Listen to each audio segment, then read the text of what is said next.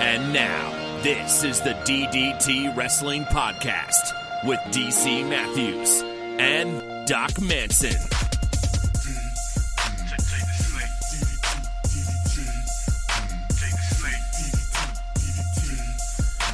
Oh, Doc Manson. At Doc Manson. I feel like I don't even know how to feel anymore. We're in week, 4 of quarantine. You're really the only person I talk to that I'm not married to outside of a couple of quick work things. It's like the world is just like the four of us, counting you and I and our spouses. That's it.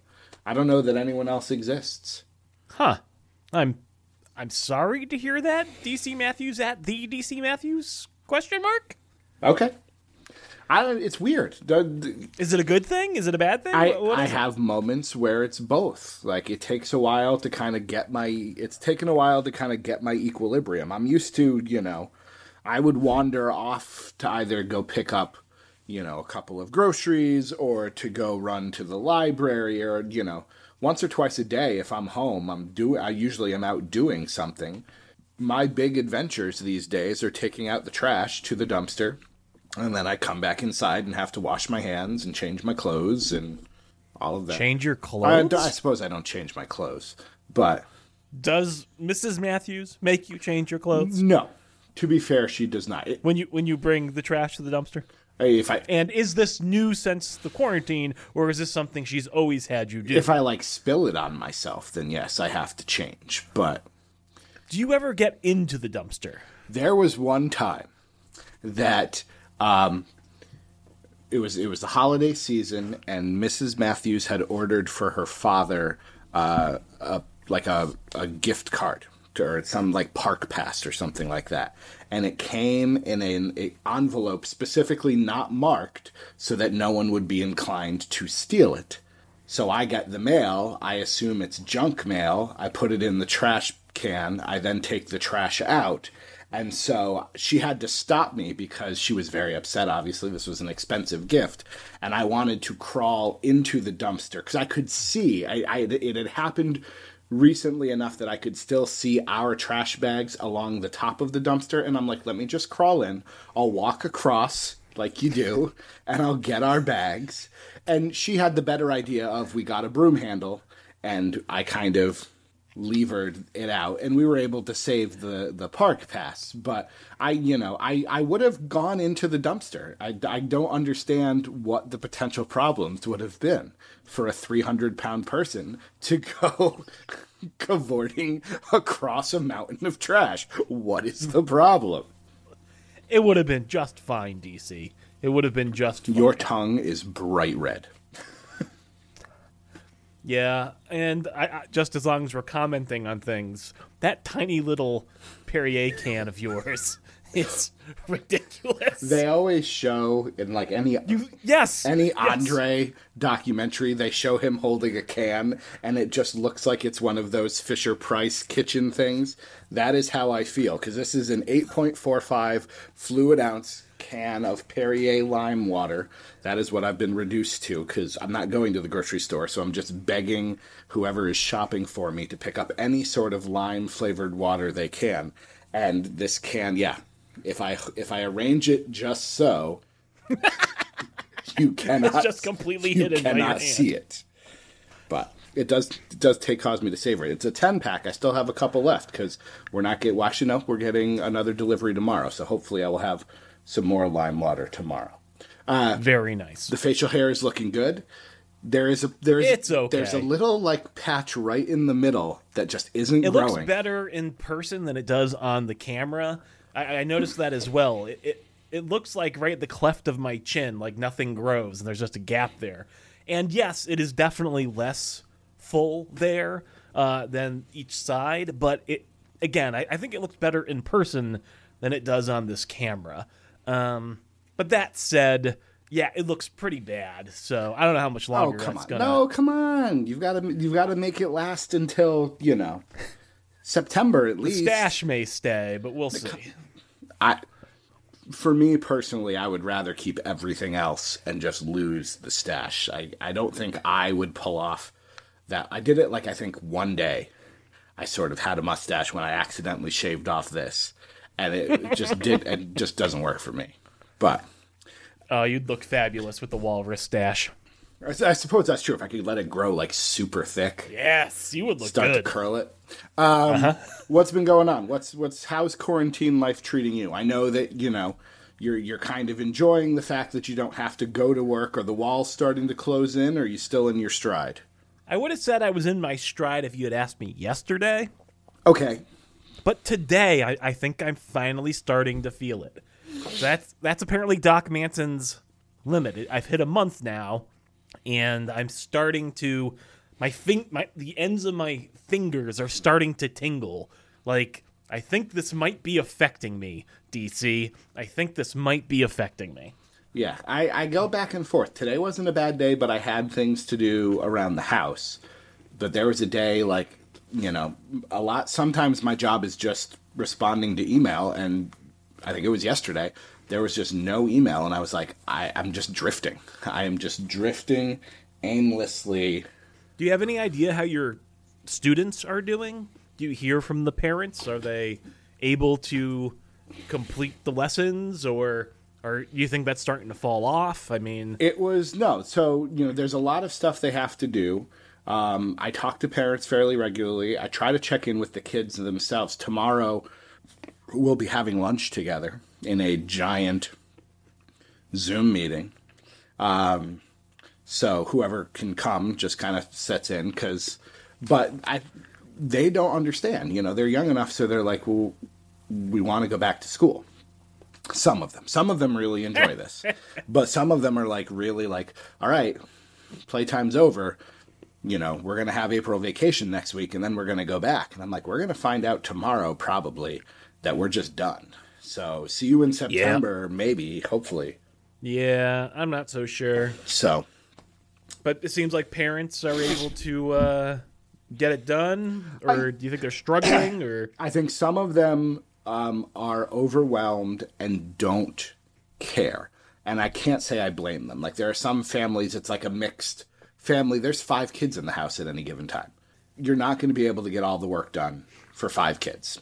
It's just not going to happen, especially if you have a job yourself. Either you're an essential worker or you're working from home. It's just not going to happen, and I'm okay with that. I have to do some policing, which I'm not wild about, in terms of trying to encourage families to really get this stuff done.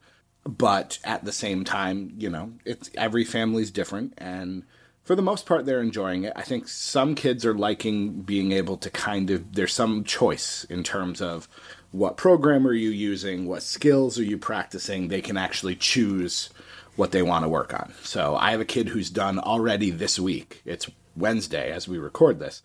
She's done 300 minutes of a reading program.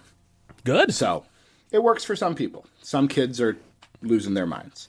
But yeah, no, that's fair. And yeah, I mean, I still have some things that I'm trying to get done for just finishing out this semester at my job as well, but I'm starting to lose focus on this.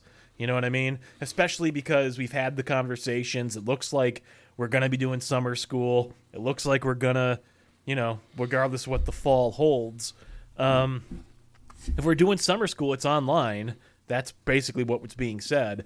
And again, to me, it's very different to try to make the best of a bad situation and do what we can to finish out the semester, particularly given that what I oversee are lab courses, practical, teaching facilities. Mm-hmm. But it's quite another to have these conversations with people about starting an entire another semester, which is really what we're talking about with the summer program. It's a semester. You basically do the whole curriculum. So it's just another thing to me to see these people who are normally so principled and philosophical with their pedagogies and so on and so forth, really come down to, well, if I don't do it, they're not going to pay me. So, I mean, I get that, but at the same time, summer school is like an additional bonus for them. It's not their regular salary. So I don't know, just these people who over time I've come to know and feel were, again, these principled sort of people, for it's all to break down and just realize, oh no, wait, you're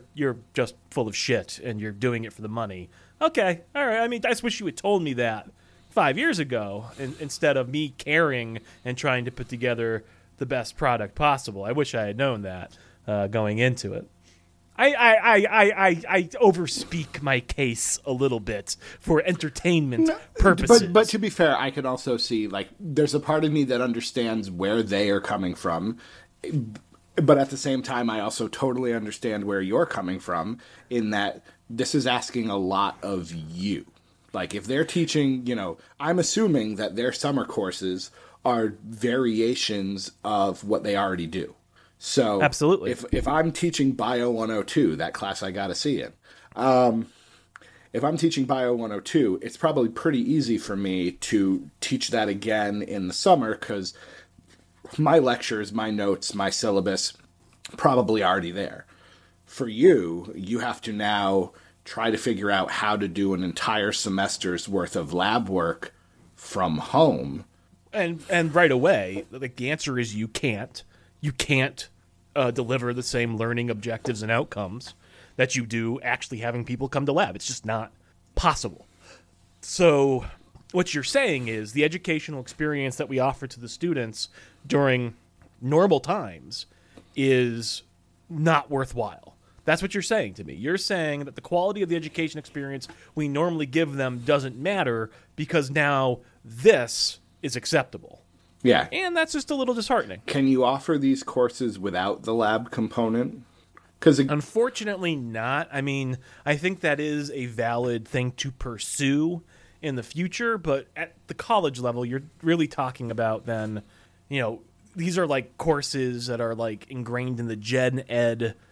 Like, there's committees, there's senates, there's things that would have to go through to approve any sort of change to these sorts of classes, you know what I mean? And so while I do think long-term maybe that is a solution, you can separate out lab and lecture and students who want to take the lab online. I mean, at least then you're giving the student a choice in terms of if they're going to wait to take that lab in person or not.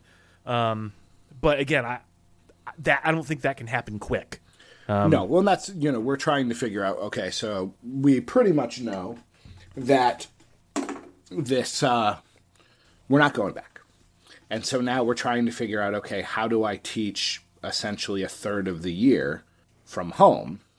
And we're just kind of trying to figure it out. This is something that if you were to plan ahead for this, you'd say, okay, we're going to do this in 2022. And we'll hopefully have it all figured out by then. And now it's like, we're going to try to figure it out over the next 10 days. And that was my argument. I said, well, at least give me till the fall. Let me try to actually put something together that's good and makes sense. Give me the time to focus on this.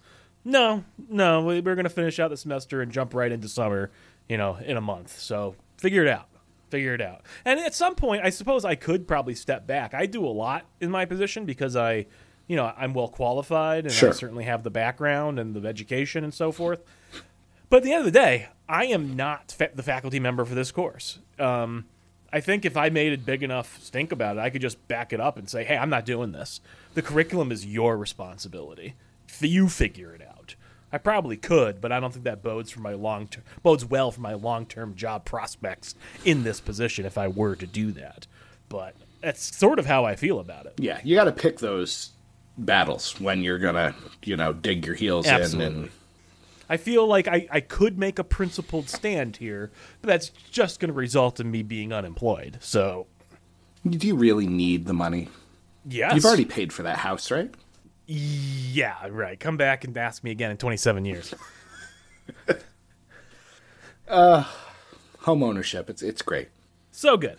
Well, I appreciate it's 2:00 in the afternoon while we're doing this. So that at least is nice. I enjoy that aspect. I enjoy being able to have lunch with my wife and be able to take some time and do all of that. I enjoyed being able to sit back and watch WrestleMania without having to worry about any of that. Tell me, Doc, how much of WrestleMania 36, it was too big for one night. How much of it did you watch? I believe I consumed it all. And? It was pretty good. It was pretty darn good for being the weirdest WrestleMania I can remember. Let's deal with the elephant in the room, or the two elephants in the room. If you had to pick one of these, which did you enjoy more, the Boneyard match or the Firefly Funhouse match? Easily the Firefly Funhouse match was my favorite of the two. I think I tweeted this out. I'm sitting there watching it, and it's the point where John Cena comes out in the original like orange and blue trunks, and he's standing in front of the fist, and I'm like, I don't know that I have ever been happier as a wrestling fan. This is Bobby Heenan on a camel level entertainment right now, and it just kept going. And it got weirder and weirder and better and better. Yeah. At one point, I'm like, why are you in the NWO? Like, I'm trying to figure out, I guess because you're Hogan, I guess, and everyone wanted you to turn heel like Hogan did when he joined the NWO, so maybe that was but it didn't matter. It was just, it was that little Italian kiss of delight. It was so good. I don't know that they could get away with doing that sort of thing all the time, but at the same time, I think the cinematic presentation of both that and the Boneyard match could work more often. But I don't know. Like, certainly they made good use of what they had available to them, and having one on each night, I think, was a nice special attraction, if you will. I was very impressed that the Boneyard match was the quote-unquote main event of that show. You know, I understand Braun Strowman versus Bill Goldberg was not going to close out that show. No. But they could have done Becky versus Shayna. They could have done, there were any number of things that could have fit there. It was perfect, because that match was also really good. Little long, but really good. If you want to talk about a little long, we can talk about a different match from night 2 of the show. Are you referring to the 37-minute Edge versus Randy Orton fight? Yeah, it was half again too long for my liking. It was kind of fun going all over everywhere and everything, but the pacing of that type of match is very methodical, I find, and it just felt even longer than it actually was to me. But again, I recognize not the target audience, was never an Edgehead, not a big fan of Randy Orton. I think they did fine work, but it really could have been cut down. There were great moments to that. I didn't pay attention to the whole hanging on the weights. People were talking about you released the Benoit Dark Side of the Ring, which granted wasn't WWE. That's not their product. I watched that, and that never even came to my mind. I think somebody's at one point I'm looking at it there. going like, what sort of exercise equipment is that? That looks like a swing of some kind that you're tangling Edge up in there, Randy. What sort of activities are you engaging in this gym? The thing that I liked most about that match was at one point they're brawling down a hallway, and I was like, oh, hey, I recognize that hallway. That door at the end of the hallway, ostensibly, I guess, would be Bill Goldberg's dressing room, because this is where he came out of last night, right across from the Big E poster pointing. And they're brawling. I'm like, I really hope that at some point we see what's in that door, behind that door. And sure enough, they go through that door, and it's a stairwell. Bill Goldberg came out for his match, from a stairwell. Well, that's why he lost. He was. That's why he lost. Yeah. I'm not sure I buy the rumors that are going around right now that said he insisted on beating Bray because he didn't want his character to look bad, but then he insisted on losing to Braun because he didn't want to wrestle anymore. I don't know if I buy that. I don't know. I think that's okay. But yes.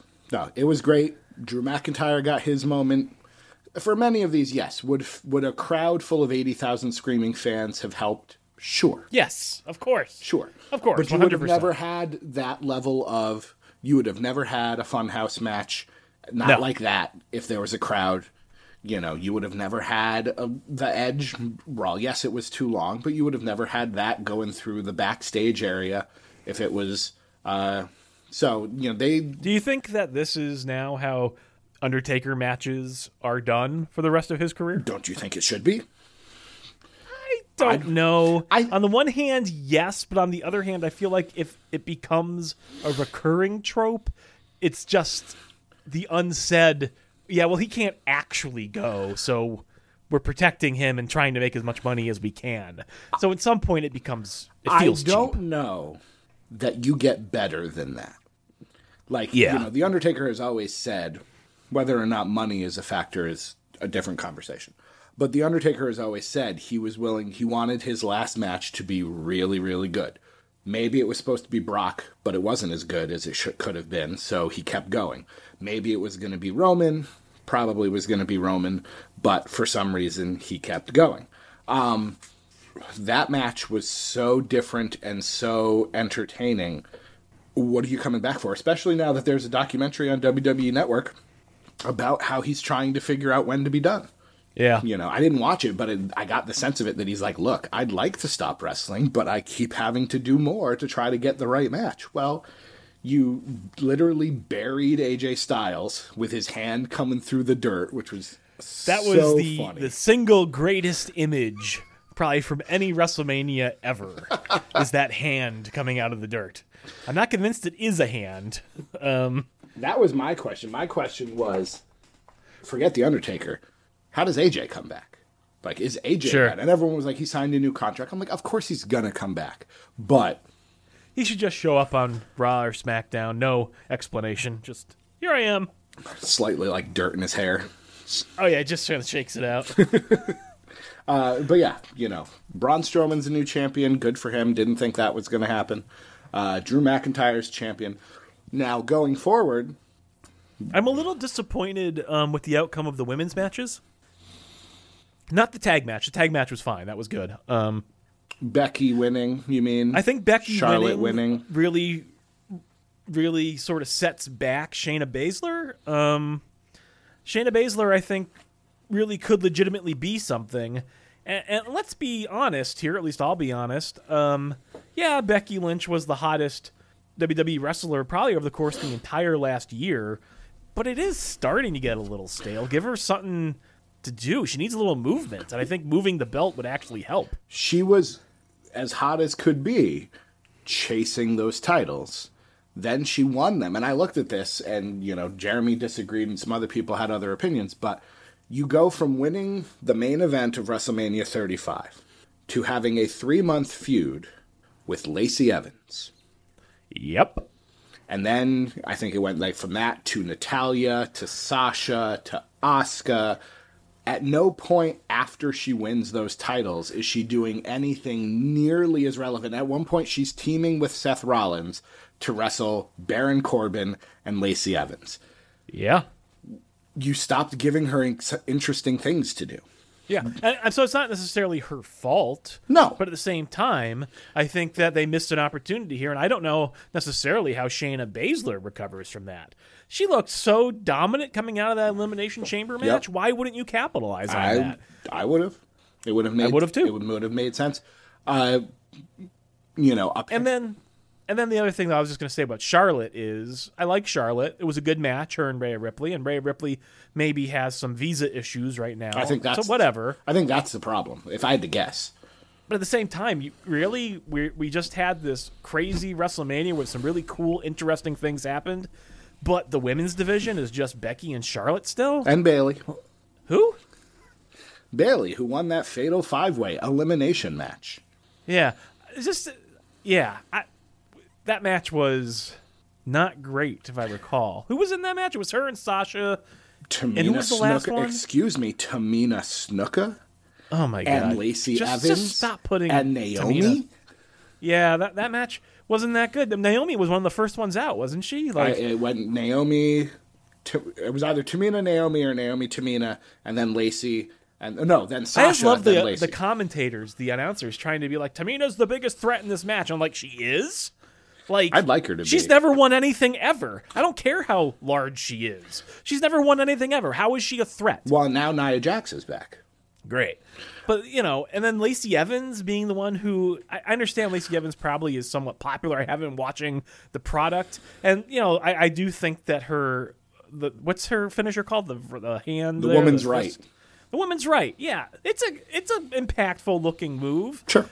But I don't know if I had any sort of tension that I was feeling watching. The tension in that match was Sasha and Bailey. Yeah.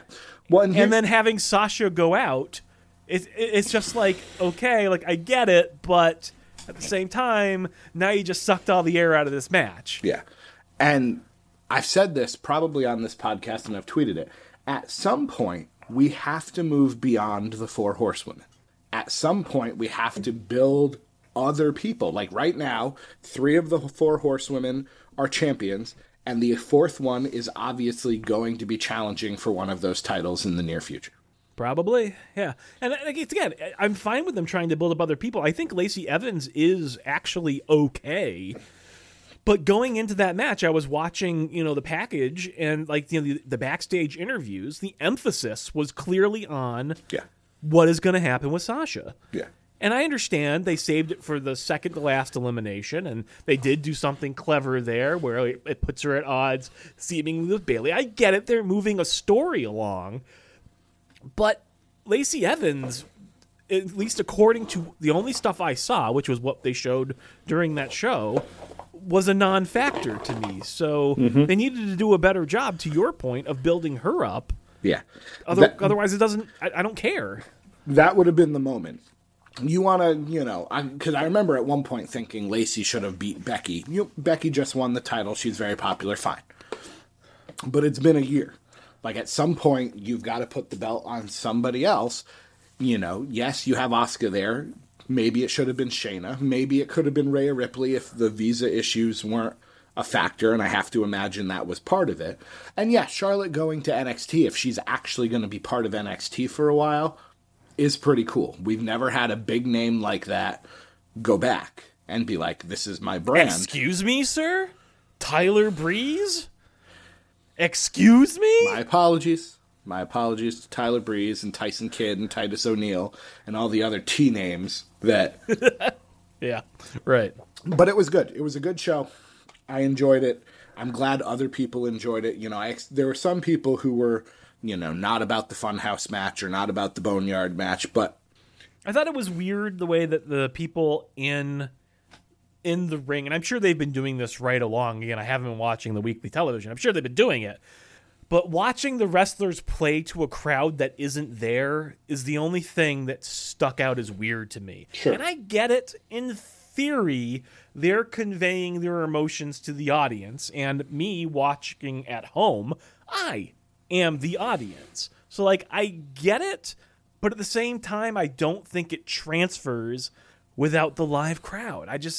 I think if I was a producer, if I was giving notes, I would probably say, hold off on some of that. I was in that opening women's title match. I was just waiting. They were building up a hot tag to Nikki Cross. And I was like, I'm not sure the typical hot tag thing plays without a crowd. You know what I mean? It worked.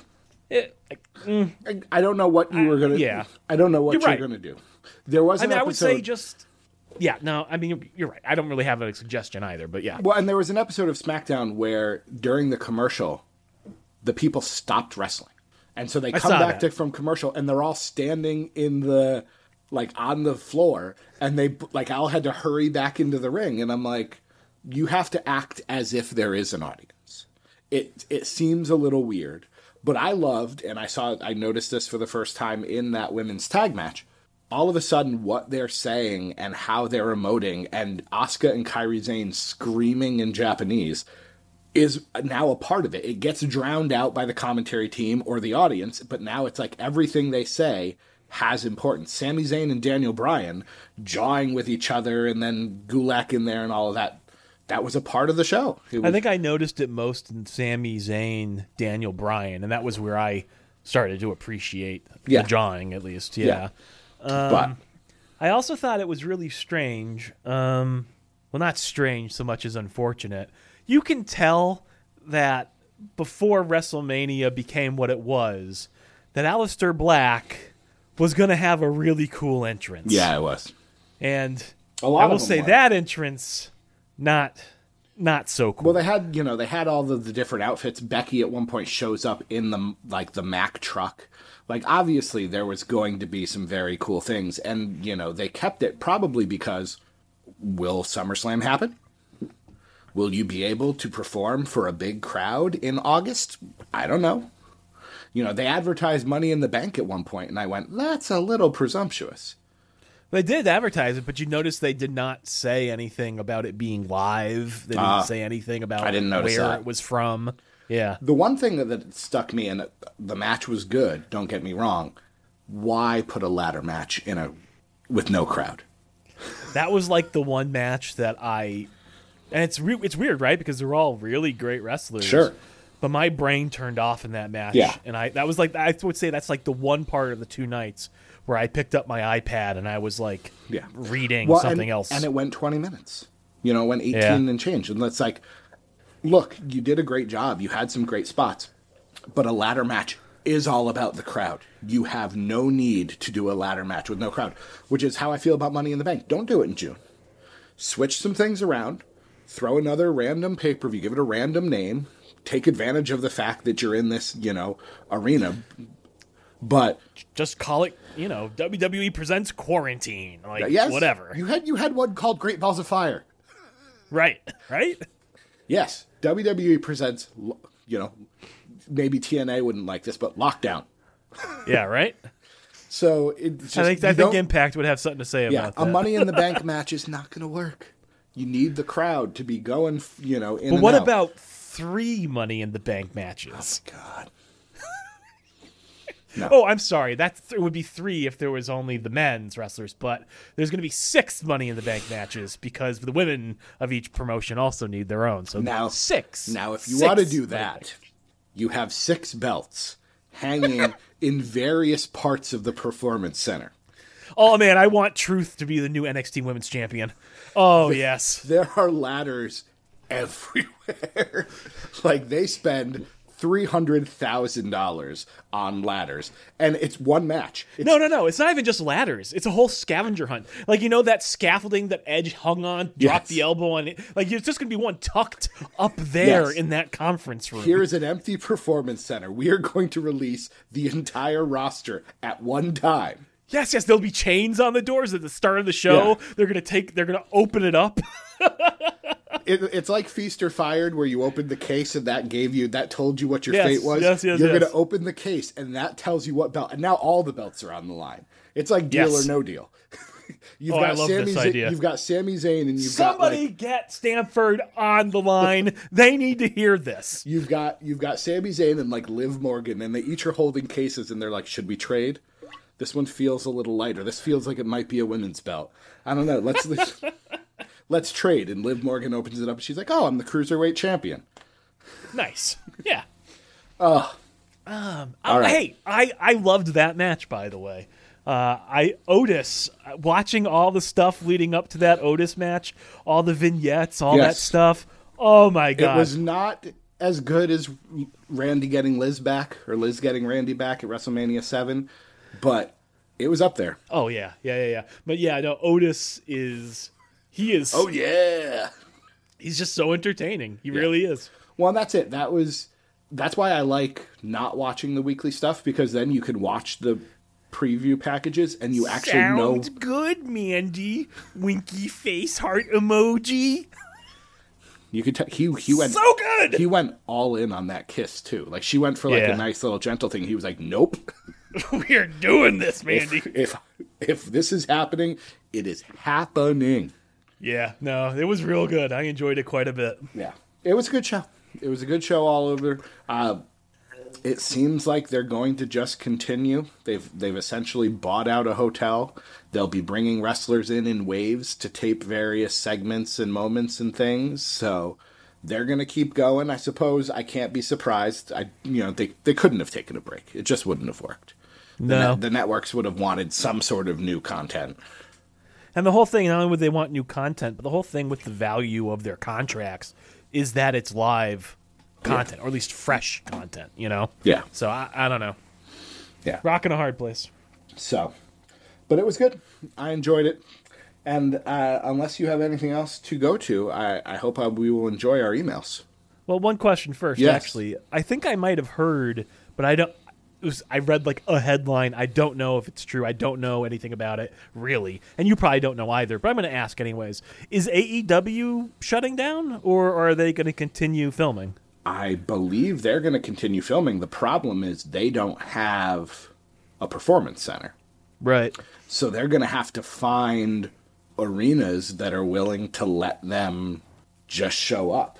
You know, yeah, I don't know what is happening. I'm just trying to like scroll through. It's okay if you don't know, because it's just an interesting question, and I am sort of curious what they are doing. Because yes, that was the thing to me that was obvious, was there is no performance center for them. I suppose, you know, I mean, Impact used to film at Universal Studios. I don't know if there's still space there where maybe they could use. And I mean, obviously TNT has a lot of resources. Maybe they can just buy a steel warehouse somewhere and put them up. I mean, I don't know, but I was just sort of curious. They don't have the same sort of machine around them, so I just wasn't sure what they were doing. I'm looking at a headline. It's a YouTube video, so I'm not watching it, but it's from 5 days ago. Police attempt to shut down AEW Dynamite taping. Interesting. So I don't know whether or not there's any rumors to that or not. It says I heard here, they had like 3 weeks of television taped, but that was all they had. So, and then after that, who knows? Yeah. This headline says AEW television tapings shut down for a while. So, you know, maybe they taped enough stuff to get them through if they do some, you know, backstage. And again, I keep saying there's an opportunity for wrestlers to do some kind of at-home stuff and do some different sort of things, which would still be new content, but it doesn't have to be necessarily in a wrestling ring. Maybe they go that way. You know, they could have Brody Lee continuing to act like Vince McMahon for 6 weeks. Is that what they're doing? Oh, yeah. He's like running Dark Order meetings and yelling at people for sneezing and yawning and doing all of this because that's apparently some stuff that Vince doesn't like. I've heard of that joke before, but I had no idea that's what they had Brody Lee doing. That's unfortunate. Yes, the Exalted One of the Dark Order is running things like a board meeting. Maybe that's it. Maybe it's supposed to be a nod towards Vince McMahon being the higher power, you know, back when they did that angle. I don't know. But it's not what I would have hoped for Luke Harper, but he's getting featured, so I'll take what I can get. All right, podcast at ddtwrestling.com is where you can get your emails read. We've got 5 of them today. The first one is from Mitchell Monroe, Wrestlers in Sitcoms. So, I'm currently watching The Big Show. If you're not aware, which I'm sure you are, it stars The Big Show in a cliché family sitcom with all the tropes you'd expect. It got me to thinking, if you could put any current-day wrestler from the AEWs or WWE rosters and put them in a show of that ilk, who would you pick and why? I would love to see Kevin Owens in that role. His wit would be incredible at improving lines, and we already know him as a huge family man, so I wouldn't see it being beyond him once he was ready to retire. Thoughts? Well, the whole thing about a sitcom is that it's not improv. True. Like, you know... I mean, sometimes there's a bit of improv. You know, The Office, flares here and there. But... Sure. You know, from all reports, the Big Show is right out of, like, the TGIF lineup. I was going to say, honestly, though, I think the Big Show is probably the right choice. Oh, yeah. At least for right now. Sure. He's a funny dude. Yeah. You know, The Miz would come to mind, but I don't know that that's going to work because of just the character. You know, like, if they were remaking Full House, you know what I mean? I think Big Show would be Danny Tanner. I think The Miz could be Uncle Jesse. Sure. I'm not sure who Uncle Joey would be. It would have to be somebody who's not afraid to just be completely crazy and wacky. So Otis. Yeah, maybe Otis. I could see that. I could see Otis as Uncle Joey. Cut God. it out. Oh, yeah. Yeah. So I don't know. I haven't watched that show yet, but I thought it looked saccharine, which, you know, is what those sitcoms were. So the other name that comes to mind, and it would be a very different kind of show, is Paul Heyman. I'm not sure if it would be a sitcom, but I could see Paul Heyman, you know, doing some sort of television character. I'd like to see him do some sort of, like, Goodfellas or, you know, casino type. It needs to be some sort of role where he's playing. He's essentially just Joe Pesci. Is really what it is. Yeah. That's exactly what I'm going for. Yeah. All right. The next one comes from Brandon Banks. It has no subject. Headed into work this gloomy Wednesday morning, and a thought entered my head, looking for some sort of positive in all of this. I was wondering how much Earth is healing at this point. With less traffic of all sorts, I wonder how much of an effect it is having on the planet. Thoughts? Other question, when society reopens fully, what is the one thing you look forward to doing? Keep up the work, sent from my iPhone. We've seen reports that it's healing. The water in Venice is clear for the first time. People can see the Himalayas from much further away than they used to. You know. Much less air pollution with the severe pullback in driving that's been going on. Yeah. The next thing that's supposedly happening, I saw this was part of our state's guidance for this, I think, yesterday or maybe 2 days ago. It's up to the companies, obviously, to make good on this, but they're suggesting that we should be getting back premiums from our car insurance because nobody's driving. Yeah, it's a great point. And a few companies apparently have said they're going to refund. Not mine, of course, but some others have already. So we'll see how that goes. Have you been to the grocery store? Like, is the grocery store... 2 weeks ago? Okay. Because people were saying... Somebody said to me earlier today that they had taped... like arrows, like all the aisles were one way, and Yeah, but people are just ignoring the one-way signs apparently, and there's supposedly X's on the ground so you can tell what's 6 feet away from you all over the place. They're putting up plexiglass shield by the cashiers so you don't have to breathe directly on each other. Yeah, all well and good, I suppose, but I'm like, somebody's got to be writing, some sort of realistic fantasy about how there's a world that exists where you never actually physically come into contact with another person. Sure. As for when society reopens fully, what is one thing I look forward to doing? I'm gonna go out and lick every doorknob I see. Once it's safe to do it again, I just can't wait to get my mouth on those polished knobs. I look forward to going out to dinner.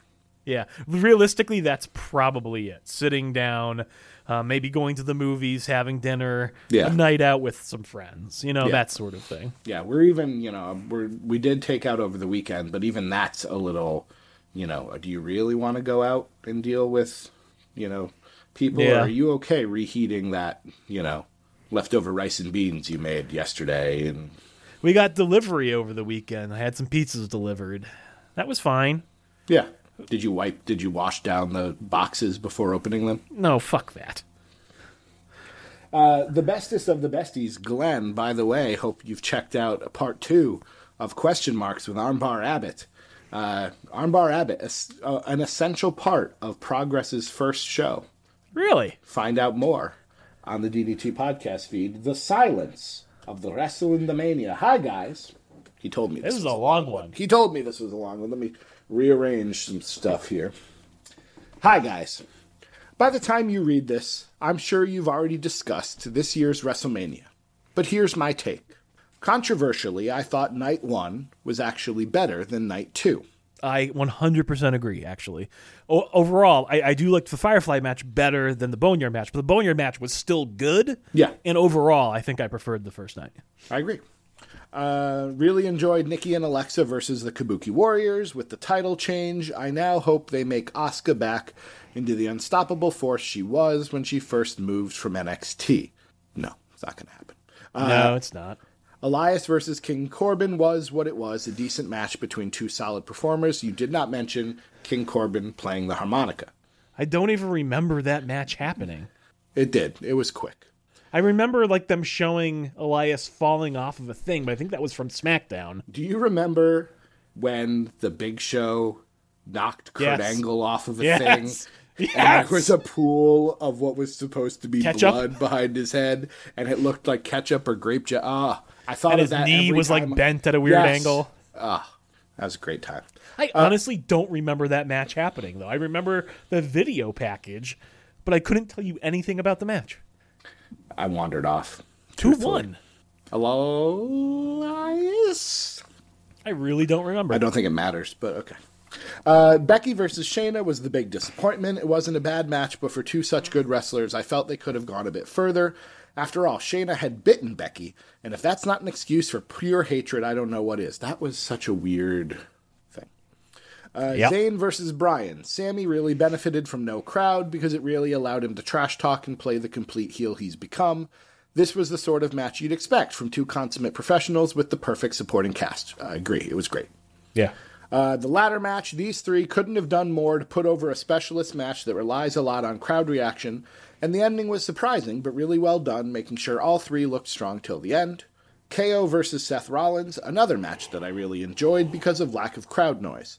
The no DQ rule was right for these two, and they made the most of it, plus hearing all the banter between them made the match. That jump off of the sign, the Mania sign. Yeah, that was pretty good.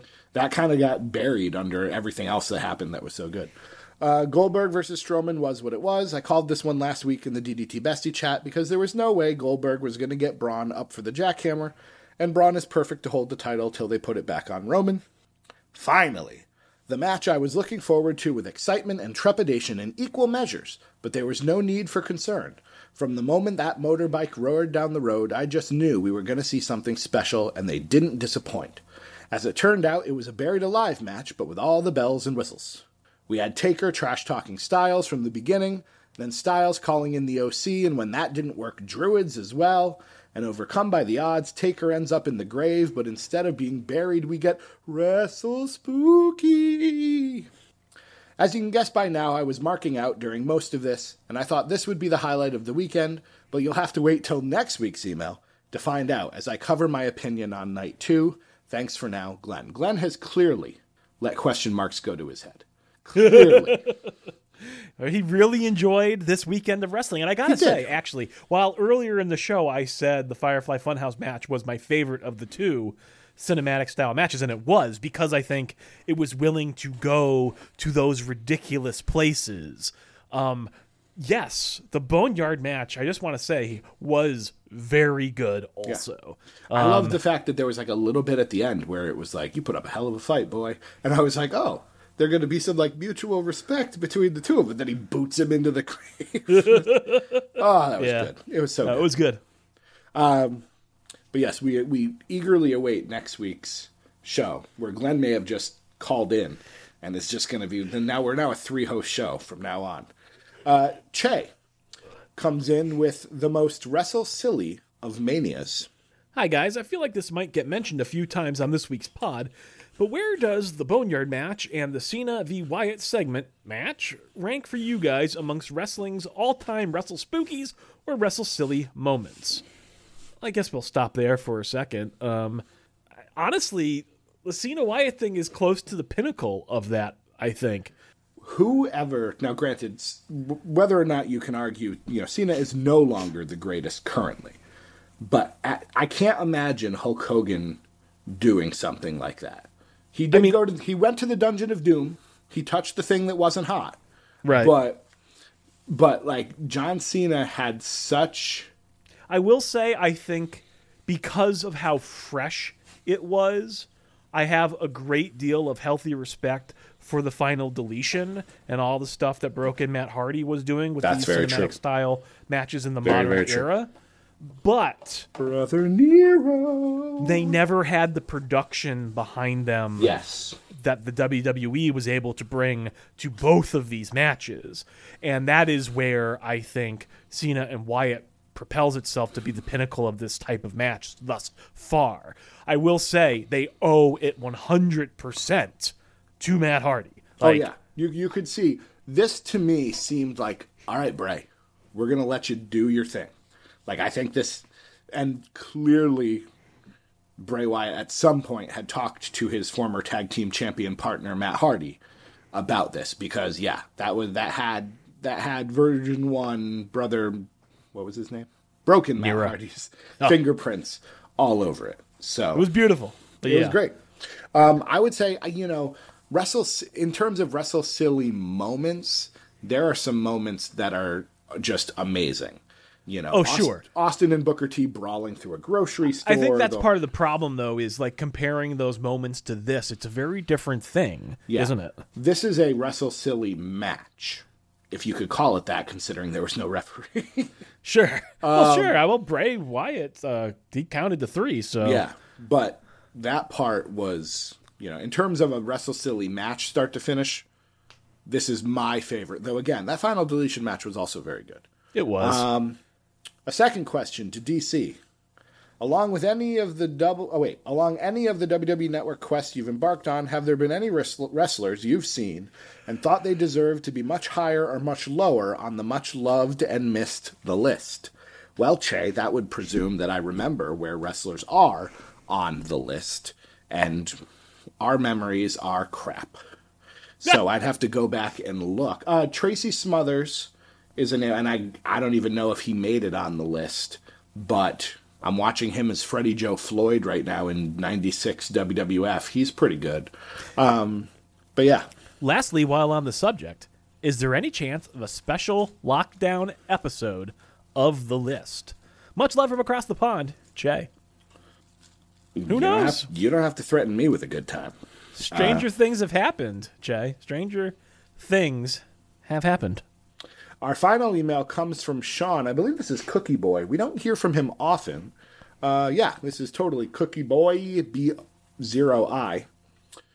Who are your best one-off tag team champions under the WWF/E banner that was put together who should have had a longer run and more tag title wins?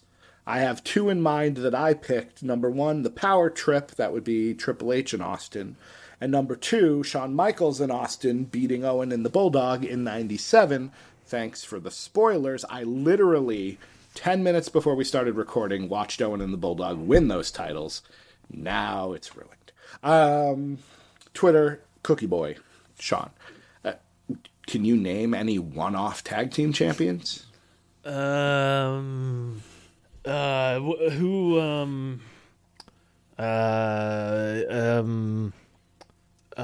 Ricochet and Aleister Black. Oh, that's a good one. I don't know that they ever actually wrestled as a tag team, but Heidenreich and Snitsky should have won 10. Oh, yeah. 10 tag team titles. Easily. The first name that's coming to mind is Charlie Haas and Rico. They were good together. That's what I'm saying. Yeah. But yeah, I'm sure there's plenty, but that's what comes to my mind. Thank you for the emails, Doc Manson. Yes. As we're locked down and quarantined, what is your piece of positivity? I'm going to go ahead with a movie that I watched this last week. Jay and Silent Bob Reboot. Really? Really. It was fun. It's now available to stream on Amazon Prime Video. I need to watch. I've watched Dogma. I've watched Clerks. I've never seen Mallrats. I've never seen Chasing Amy. Oh, Chasing Amy's real good. So that's his best movie. Yeah. It's one of those things that I'm like, I never saw Jay and Silent Bob Strike Back. Oh, I love that movie. So it's one of those, like, I've got to, maybe again, with this quarantine time, maybe I've got to track down some of these. I'm not sure. I mean, because you grew up in the era, maybe you would like those movies. And I know you have at least a passing liking of Kevin Smith. I like Kevin Smith. With the podcast. But I will say, I'm not sure that if you didn't watch those movies then, that you would find a lot to like about them now. But again, being part of the generation, I think there's a chance. Yeah. But I will appreciate a mall. I've been to the mall plenty of times. Sure. But and we'll see. Again, I don't know that I'd pay money for them, but I'll see what I can find. But that's good. You enjoyed Reboot? Yeah, the reboot was pretty good. So you can see it's very much in the same vein as Jay and Silent Bob Strike Back, which was this big, comical, over-the-top road trip style movie. Lots big budget, lots of cameos, things like that. And this is clearly in that same vein, but obviously with much less of a budget. Mm-hmm. There are still cameos, but the production is obviously a lot more independent looking in ways. But I mean, overall, I enjoyed it quite a bit. I enjoyed going back to that world. Bring on Mallrats 2 and or Clerks 3, please. Yeah. Clerks 2, by the way, might be my favorite of those films. Clerks 2, real good. We got an email while you were talking from our good friend Bosk. Hello, DC and Doc. One of you must pick a black card from photo provided. Okay. The other can pick an answer. We're going to play Cards Against Humanity right here. All right. The other can pick an answer from the white cards.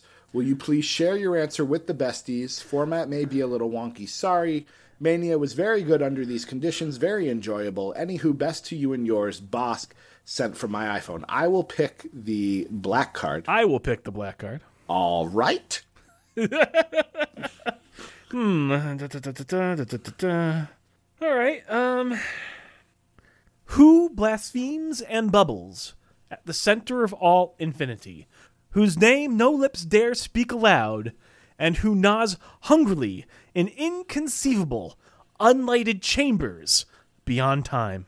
I would assume the actual answer is Cthulhu, but... All right. Who blasphemes and bubbles center of all infinity? Let's see. Should I read all my options or just... Oh, no, I don't think you should read all the options. All right. Let's see.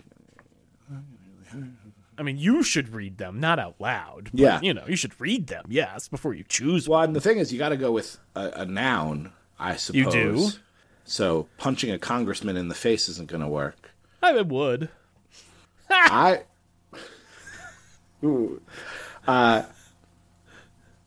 will go with a mulatto, an albino, a mosquito, and my libido.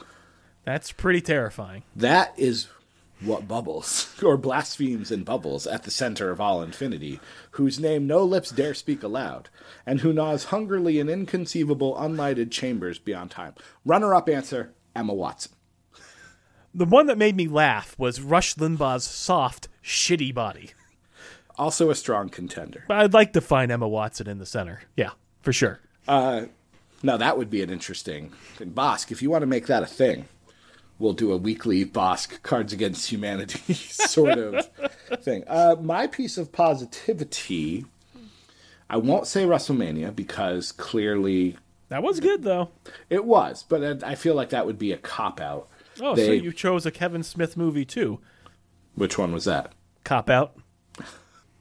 Oh, yeah, that's right. The Bruce Willis one. Should I see Jersey Girl? Like, should I No. also...